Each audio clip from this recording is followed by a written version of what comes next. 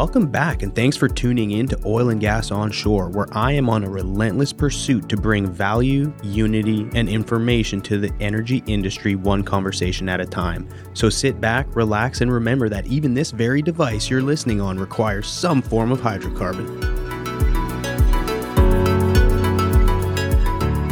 And look, I know I'm switching it up, but bear with me. This episode is brought to you by Anderson Hauser, which they are the leading supplier of measurement instrumentation with a full offering of process solutions for flow, level, pressure analytics, temperature, recording, and digital communications, and much more. Their excellence lies within their localized USA manufacturing and expansive representative network for product and application expertise in your local area. Learn more about Anderson Hauser at us.andrus.com. The link will be in the show notes. Awesome. We'll kick this thing off. Welcome to this week's episode. I'm here with Bill Melton, North American Sales Director of Measurement and Production Solutions at TechnipFMC. Bill is an experienced business leader with strong sales, technical, and operational background in the oil and gas industry.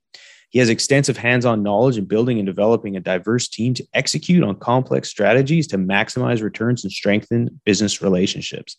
Bill holds a degree in chemical engineering from the University of Texas, along with an executive MBA from the one and only Rice University Jones Graduate School of Business. Bill, welcome to the show. Justin, glad to be here. Excellent. How's everything in your world today? Man, everything is going well. It's summer, so it's bright and sunny, and looking forward to getting outside and spend some time with some customers. So nice. Everything's looking up. Hey, isn't it? It always is. Yeah, I'm glad everything is going good in your world today. And just for the audience's knowledge, it's always funny. Like we were talking before, where I'm at, we moved into a new office. I was ready to kick things off, excited to do a podcast in my new office. And all of a sudden my docking station kind of, it went kaput, if you will. And so Bill was patient. So I just want to thank Bill for his patience over here. I was trying to get my laptop fired up, but you just never know. Technology has a funny way of malfunctioning right before you're supposed to use it. Anyway, I digress. Except for my technology. Let's Yeah, not mine. No. And everyone else's. Everyone else's. Somehow TechnipFMC has found a way to never have that happen, which I commend you. And perhaps today, maybe they can share, or Bill can share some of his trade secrets, because everyone wishes they could be on that wavelength. So you said it's nice and you're looking forward to summer. Down here in Texas, it's getting pretty hot and it's been nice, for the last few months. Where are you joining from today?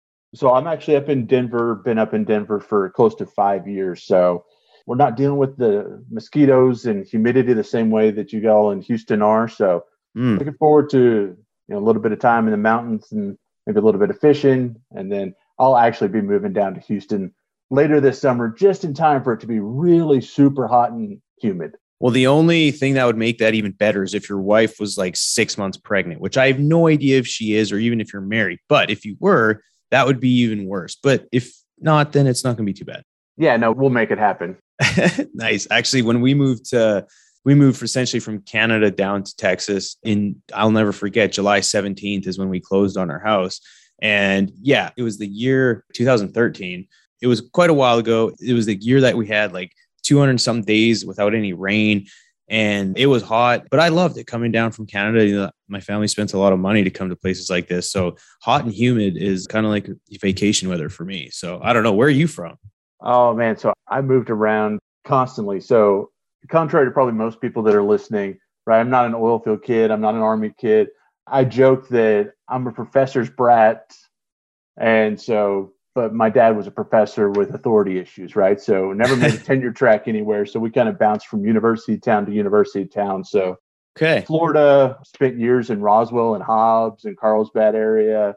And then northern Colorado, kind of between Greeley and Fort Collins. West Texas out by Amarillo and Canyon.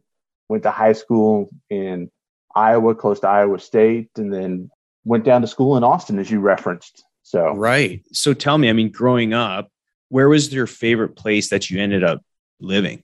Oh, man, that's so tough because you don't have perspective when you're a little kid. You're like, I'm just happy I get to go play and do whatever. Yeah. Well, what was your favorite memory? Like if growing up, is there anything that kind of stands out that was like, that was like a very pivotal moment or something that I'll never forget living in XYZ?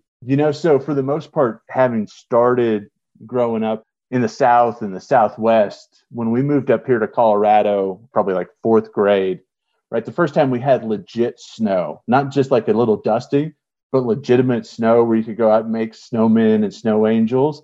Like that just blew my mind. So that was probably one of the coolest things, just from, oh, wow, things are so different here. So really enjoyed that experience. And then that summer, my grandparents took me to Yellowstone. And if anyone's ever been to Yellowstone, it's just absolutely amazing. You know, buffalo on the side of the road, people stopping to get trampled, hot springs, sulfur smell. It's, you know, just preps you for life out in the field, right? That smell of sulfur. Woo! Yeah, no kidding. Well, hopefully you're not smelling too much sulfur or egg smell out in the field. However, those are all beautiful areas. And yeah, there's something about, you know, children or kids seeing snow for the first time. It's such a magical experience. And it's, you know, folks like myself growing up in Canada, it's just something we take for granted now. When we do, you know, maybe once every year, get a snow on the ground, our kids go nuts. And it just makes you realize, you know, you can't take things for granted growing up and being surrounded by beautiful environments like that. That's really neat. And before we keep going, I just want to take a moment to highlight some fascinating technology provided by our sponsor, Technip FMC. Their new integrated iComplete ecosystem is digitally enabled and it delivers efficiency benefits by dramatically reducing components and connections while simultaneously providing real-time data to operators about the well pad operations. Technip FMC is continuing to push the limits in order to achieve full frac automation. To discover more about all the benefits of iComplete, click the link in the show notes or check them out on LinkedIn. All right, back to you. So we're going to talk about some cool technology, you know, with what you're involved with, which we'll get there. But first, I do want to start things off. And I don't know if you've listened to an episode or not, but if you haven't, that's totally cool. But I do have a question that might get you kind of thinking on your toes. So what core belief have you changed your mind on over the last couple of years? And this could be anything related to energy, personal views on life, or really anything that comes to mind. You know, so I would say, Justin, the one that just pops to my mind is, you know, as all of us have started to work from home and kind of manage through the pandemic, right? The amount of what we can do digitally and just respond and keep the same level of effectiveness continue to stand out to me. And I look back at what we do in the field as an industry, and it's like, man, you know, we run so much stuff on sticks and spreadsheets, like, and we could be so much better than that, right? There are so many better tools that open doors for different people to be in the business, for more efficiency, for better stakeholder engagement. So for me, you know, I continue to look at, you know, people say digital only gets to be a buzzword, but it really does excite me that, man, there's just so many things we could fundamentally do better if we just embrace that opportunity for change and got rid of the sticks and spreadsheets. Wow. You know, and so there's a lot to unpack there in a good way. I was very fortunate enough to moderate a panel discussion last week here in Houston. And the topic was how by increasing efficiencies in the field through technology and digitalization, we can ultimately increase the financial health of our business by reducing day sales outstanding. And basically what all that means is DSOs are the worst. Exactly. And so we had we had one CEO and two CFOs. So of course, you know, we got pretty in the weeds, but it was just the conversation. And then even with the group that was there attending, it was just a fascinating topic with lots of good ideas and thought. But the one thing that you had referenced was change. And I think that a lot of organizations struggle with change management. And, you know, even internally within the company that I work with, you know, we've gone through a lot of change, especially since, I mean, really the biggest driver started back in, I would say probably 2014, 16 downturn. All of a sudden, to me, that's when a lot of the buzzword, you know, innovation, digitalization, even machine learning, like all that stuff really started ramping up. And it's still to this day. And you mentioned spreadsheets. There's still companies that run on spreadsheets, and it's mind boggling that we can take a drill bit and drill, you know, 4 miles and get to within a perfect target, you know, but then we're still running things off spreadsheets. It's exciting because it presents so much opportunity. Yeah, absolutely. And it's that, right, finding the right tools is part of it. But then to your point, it's that commitment to change, right? The boss can't send me a spreadsheet and say, hey, you know, fill out this spreadsheet. It's like, come on, man, it's in the database. It's in this tool. It's wherever it is. Like, we've got to take advantage of the tools that we're spending money on too. Right.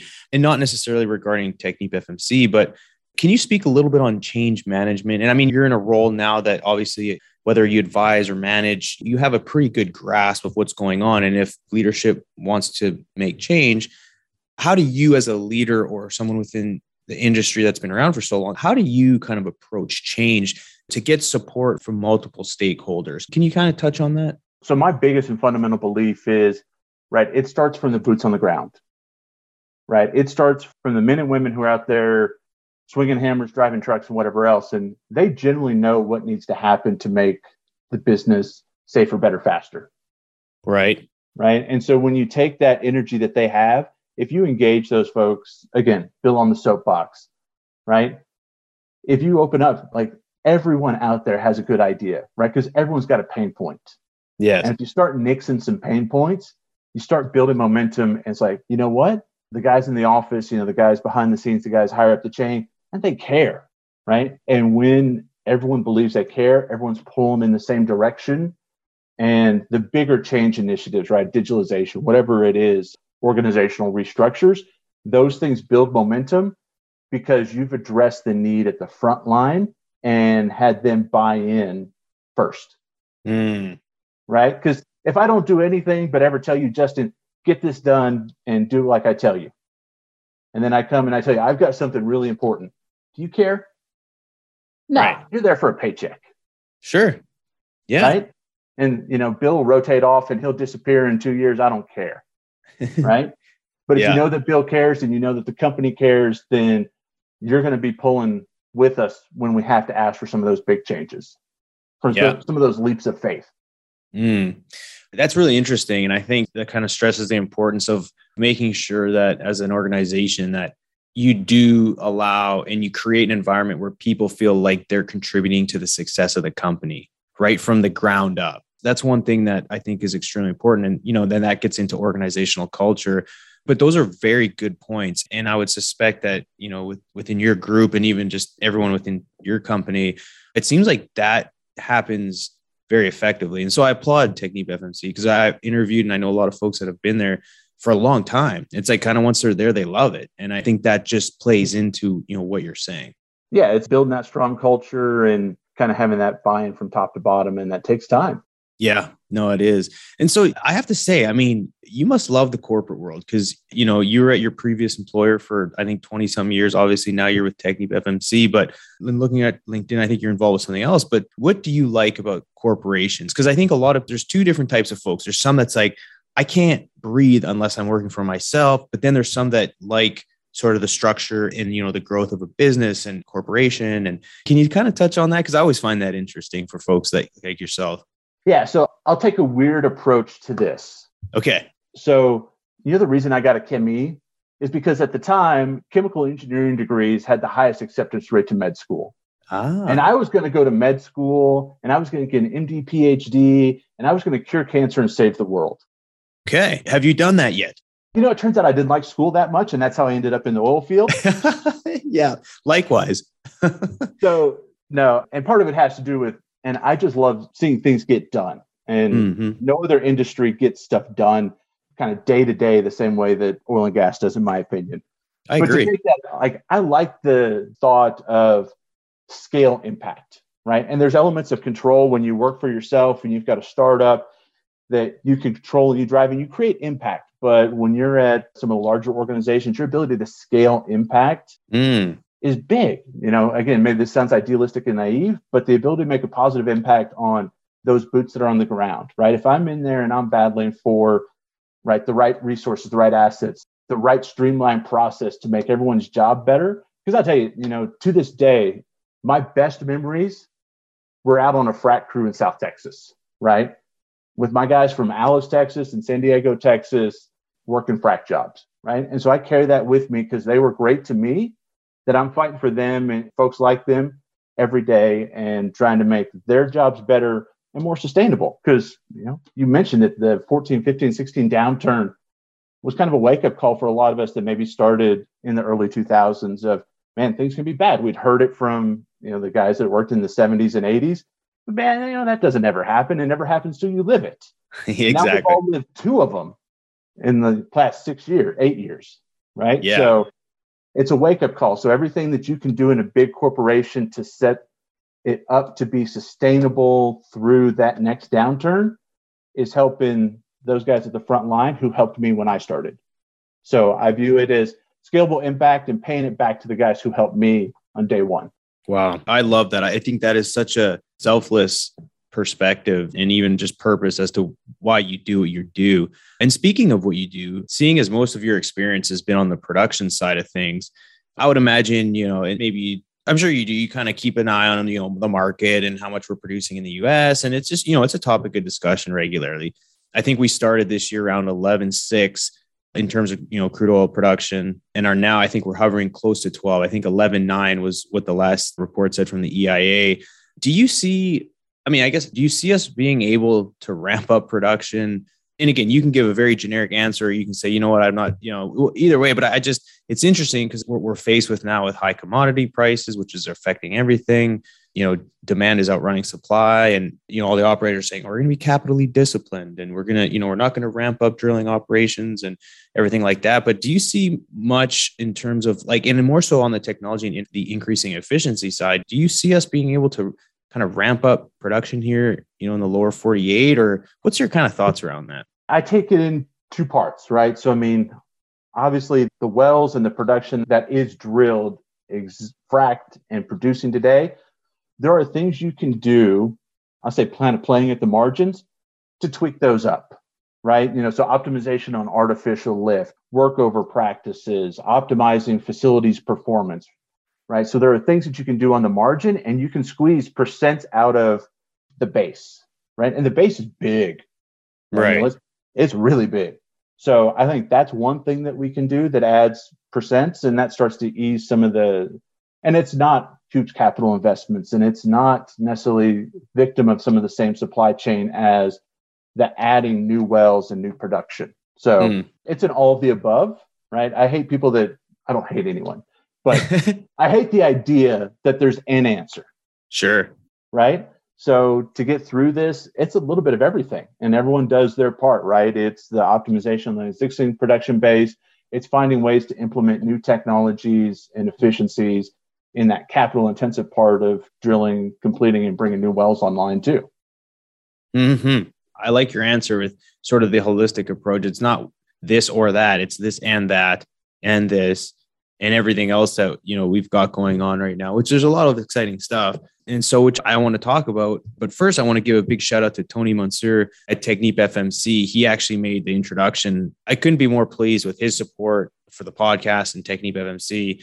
So being that you've been with Technip FMC for, I think it's been a little over a year and maybe a year and a half or so, have you had the chance to work much with Tony or? So mostly virtually, because I'm still sitting up in Denver and Tony's down in Houston. So, yeah, it's virtual meetings and, calls every once in a while. So, we don't get to spend as much FaceTime as we would like to, but, hopefully that as all the pandemic relieves and everyone starts to travel more, I get down to Houston, there'll be more and more of that.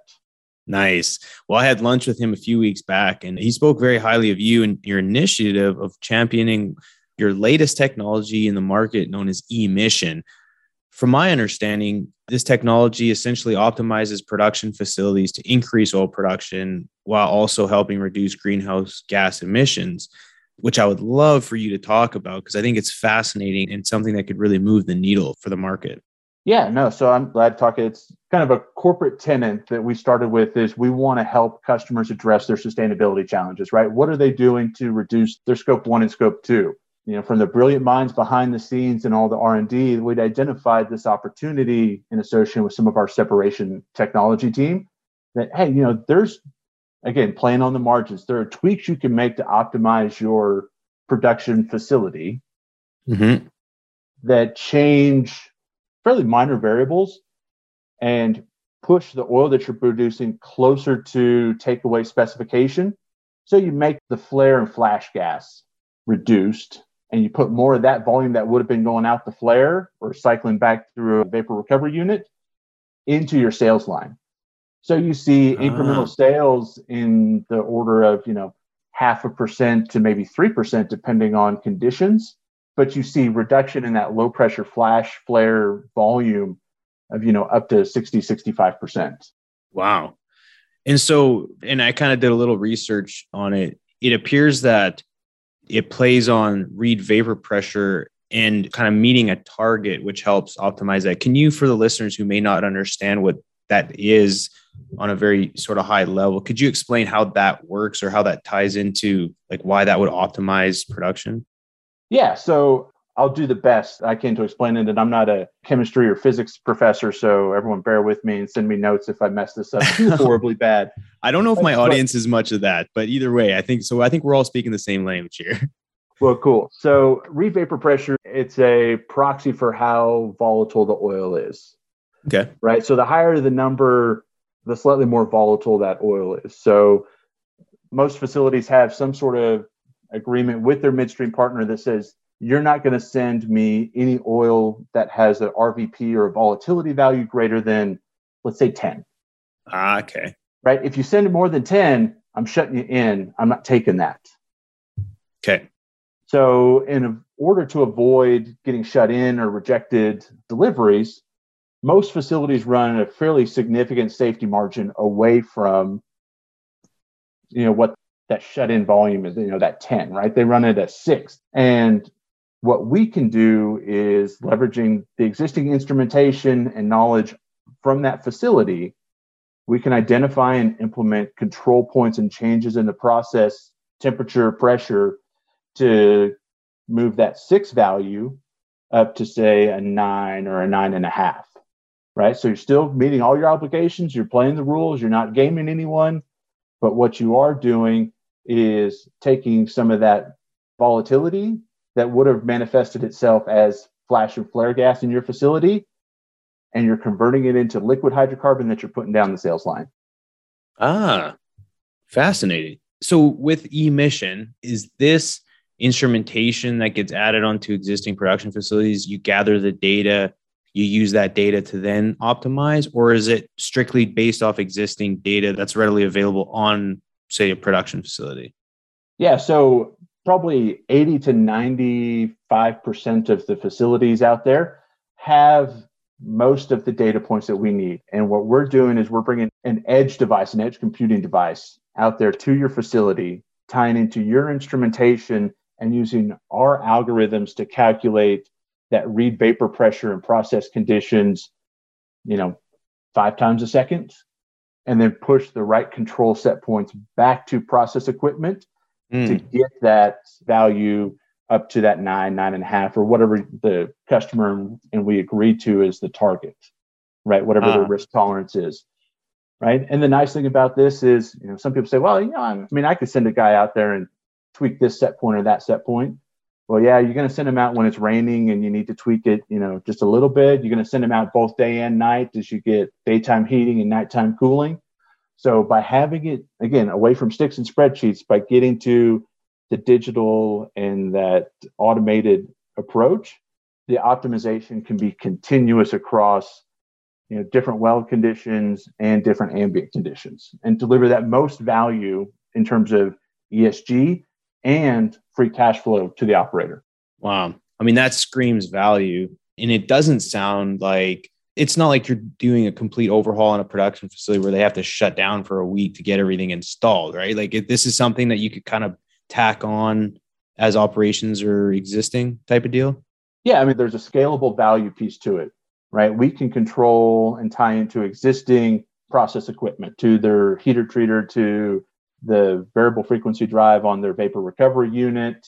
We can control the existing stuff. And that's essentially plug and play. Wow. Or, sometimes the higher value involves adding additional process equipment like a cooler or maybe line heaters. And those may require short shutdowns, but they can generally be aligned with, routine maintenance and be done within a day or two. Gotcha. What would you say the biggest challenge is, for you, whether it's speaking with clients or just, implementation? What would you say the biggest limiter is for just like massive scale and adoption? So I would say the biggest one is the facilities teams, customers that I've talked to have so much on their plate, right? Their teams got leaned down during COVID, drilling pops back up. They're dealing with supply chain issues and personnel issues. So just finding the time to get on their calendar and to explain something that is a little bit of a novel concept, right? It just takes time to build that momentum because they're so busy, right? I've had conversations with customers in Denver and Midland and Houston. They're all like, and it seems good, but I've got to get these facilities built. I've got to get this turnaround done. I've got to do X, Y, and Z. So we just slide down the list a little bit. So it's building that momentum and finding a spot in their calendar where we can talk about here's the value, here's how we can do a trial and move towards scale. Gotcha. No, that makes sense.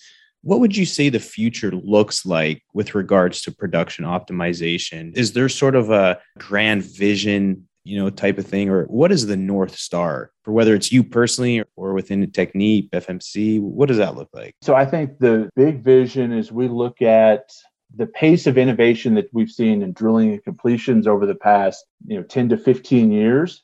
How does that begin to flow downstream into technology adoption, process revision, and optimization in facilities space, right? And so we think about what does it look like years from now? Most of the facilities we have today, have tanks, and tanks are one of the biggest sources of venting and emissions for customers that gains the most attention from regulators, from environmentally conscious folks. And so we think that evolving facility design and execution to be tankless, to take better advantage of electrical or electric options as opposed to pneumatic or field gas devices, right? There are things that we can do to modernize, digitize the facility of the future that, makes it as slick as your Tesla is compared to, the 1977 Ford pickup I started driving. Right. I keep hearing more and more, whatever can be electrified will be electrified at some point in the future, in which opens up other, obviously, topics of discussion. But no, I think you're absolutely right. And so I guess what's interesting is, again, talking about the future, I know, so I'm in the upstream side, so, drilling operations, and the goal is always to get as many people out of the field as possible from an HSE perspective, but also bringing people into the office that can, instead of manage one rig, can essentially say manage 2 or 3 at a time through, again, automation and, just technology and innovation. Is that an initiative too within the production side of things, the production facilities? I don't know how many, folks are on a typical production facility, but are you starting to see now where you're able to get people out of the field and do their job sort of at scale within a controlled environment like an office? Yeah, I mean, so you definitely see a lot of folks have moved towards a kind of a central remote operating center for a lot of their facilities. But what you get is when you have the dated infrastructure that everyone has, getting it digital and into that remote operating center where you can make the best decisions and optimize. You know what? I know exactly what valve or what replacement part I need. So I'm going to give my guy, I'm going to pre-issue it from the warehouse in Kermit and give him direct instructions rather than him having to go out to the facility and say, oh, it's a valve. Well, I don't have that part. I got to go back in. Well, we don't have that at the warehouse. So now I got to drive to Odessa to get it. Right. So it's windshield time for people out there driving. It's exposure, again, kind of coming back to harp on that tankless vision. Yeah. Like, does anyone like to go up on frac tanks? Not so much. Right. Storage and stabilization tanks are even worse than frac tanks. Right. Right. So as much as we can get rid of that, we reduce HSE exposure. So I think there's a manifold of opportunities for improving HSE and making better use of people's time and knowledge. Right. No, that's true. And it's funny you mentioned frac tank. As a rig hand and a mud engineer, I spent many times on a frac tank.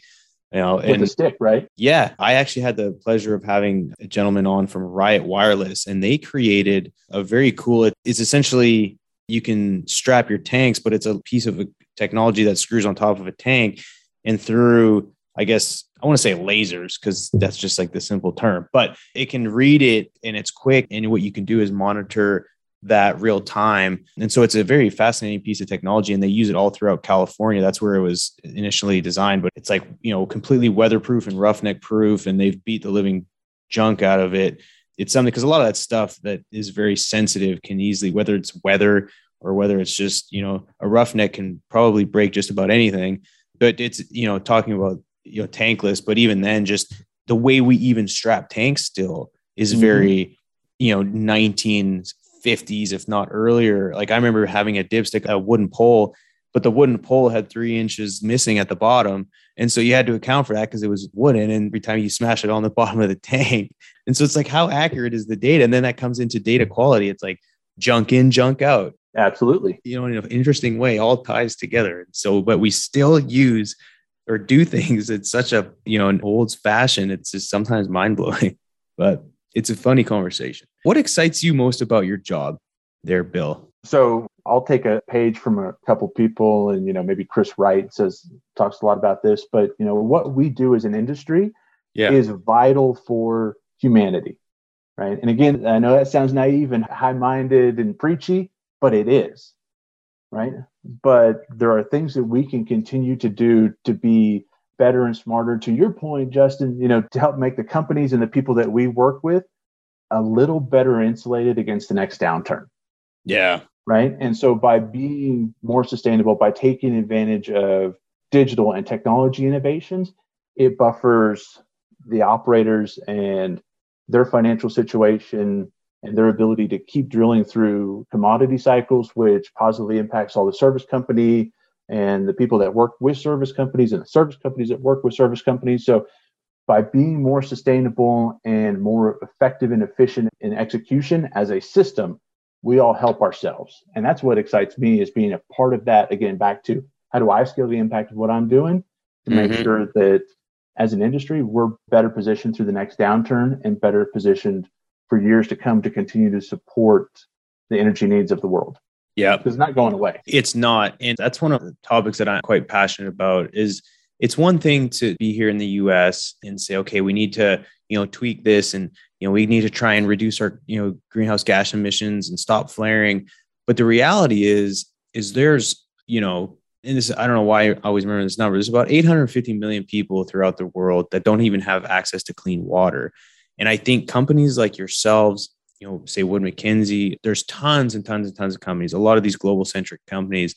I think ultimately, and going back to earlier in the conversation, it's not this or that, it's this and that. And what I mean by that is everyone within the energy industry on all walks of energy really need to understand that, I think the ultimate goal really should be to provide energy to the entire world and power the world. Because I think once we can get to a point where we can, and then who knows when this will be, but if everyone in this world can have access to affordable, abundant, and reliable energy, I think then that's when we can really move the needle and become more efficient and get to a place where we can help save the planet. Because right now, there's still people that don't have access to that much energy who would be willing to do anything. But these places throughout the world need to get to a point where we're at. And again, this could be who knows when, but the more that we can do here in the US and in part of, countries and nations that have adopted it and who are doing things extremely efficiently, let's deploy that to the rest of the world. Because that's really, when you talk about humanity and civilization,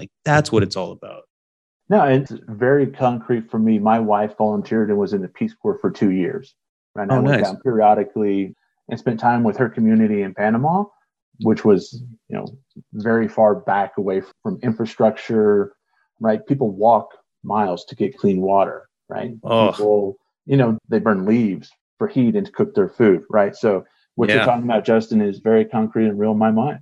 Wow. No, I love it. And that's what, again, I just think that sort of that mentality, instead of us against them, it needs to be us with them. And it's we is greater than me. And in oil and gas, it's been a tough road. It's, we've a lot of times been us against the world. But I think if we approach it with kindness and empathy towards everyone else, I think we could certainly be a big help, and just making sure, all these initiatives get played out. But yeah, it's a good conversation. I think there's some good things happening within oil and gas, and especially in energy. But the way I like to close out is, again, just kind of ask a couple more questions, not really related to business, but more to kind of peel the onion, or peel Bill's onion, if you will. But do you have any daily habits or routines that contribute to your success on an ongoing basis? So, this will be silly and you'll hear this, right? I mean, I've got to step away from my desk, right? I take the dog for a walk, just to get out and clear my head. And then this will sound silly, but it's related. For important conversations, I like room to get up and pace, because I find that actually being able to step, to wave my hands, while I'm on a conference call, while I'm talking to people, creates more energy in me that comes through those conversations. I get better ideas. So, I think the kind of, thou must sit at the desk in front of the camera and, be super professional all the time. Sometimes it's okay to get up and move and be excited about what you do. Yeah. And let yourself do that. Yeah. No, I love that. It's funny because a lot of times if I'm at home or even in the office, if I'm on a call, I'll catch myself and I don't even really realize that I'm doing it, but I'll pace. I'll even go in the hallways. But yeah, I think you even often hear, say high performing CEOs or whatever, if you kind of get a glimpse into what they do on a daily basis, a lot of them take meetings while they walk or kind of, to touch on that point. It's just like that energy creates instead of being bottled up in this environment, in these four walls kind of, boxed in. Yeah, I think it says a lot. And I don't, I'm sure there's research on it, but I would be, willing to bet that it does have a positive impact on the outcome of, someone's delivery of what they're trying to communicate. Well, one last thing, and you may have pretty much answered it, but is there anything about yourself that not many people know about? Anything interesting, any kind of good hidden hobbies that you'd like to unleash to the podcast world?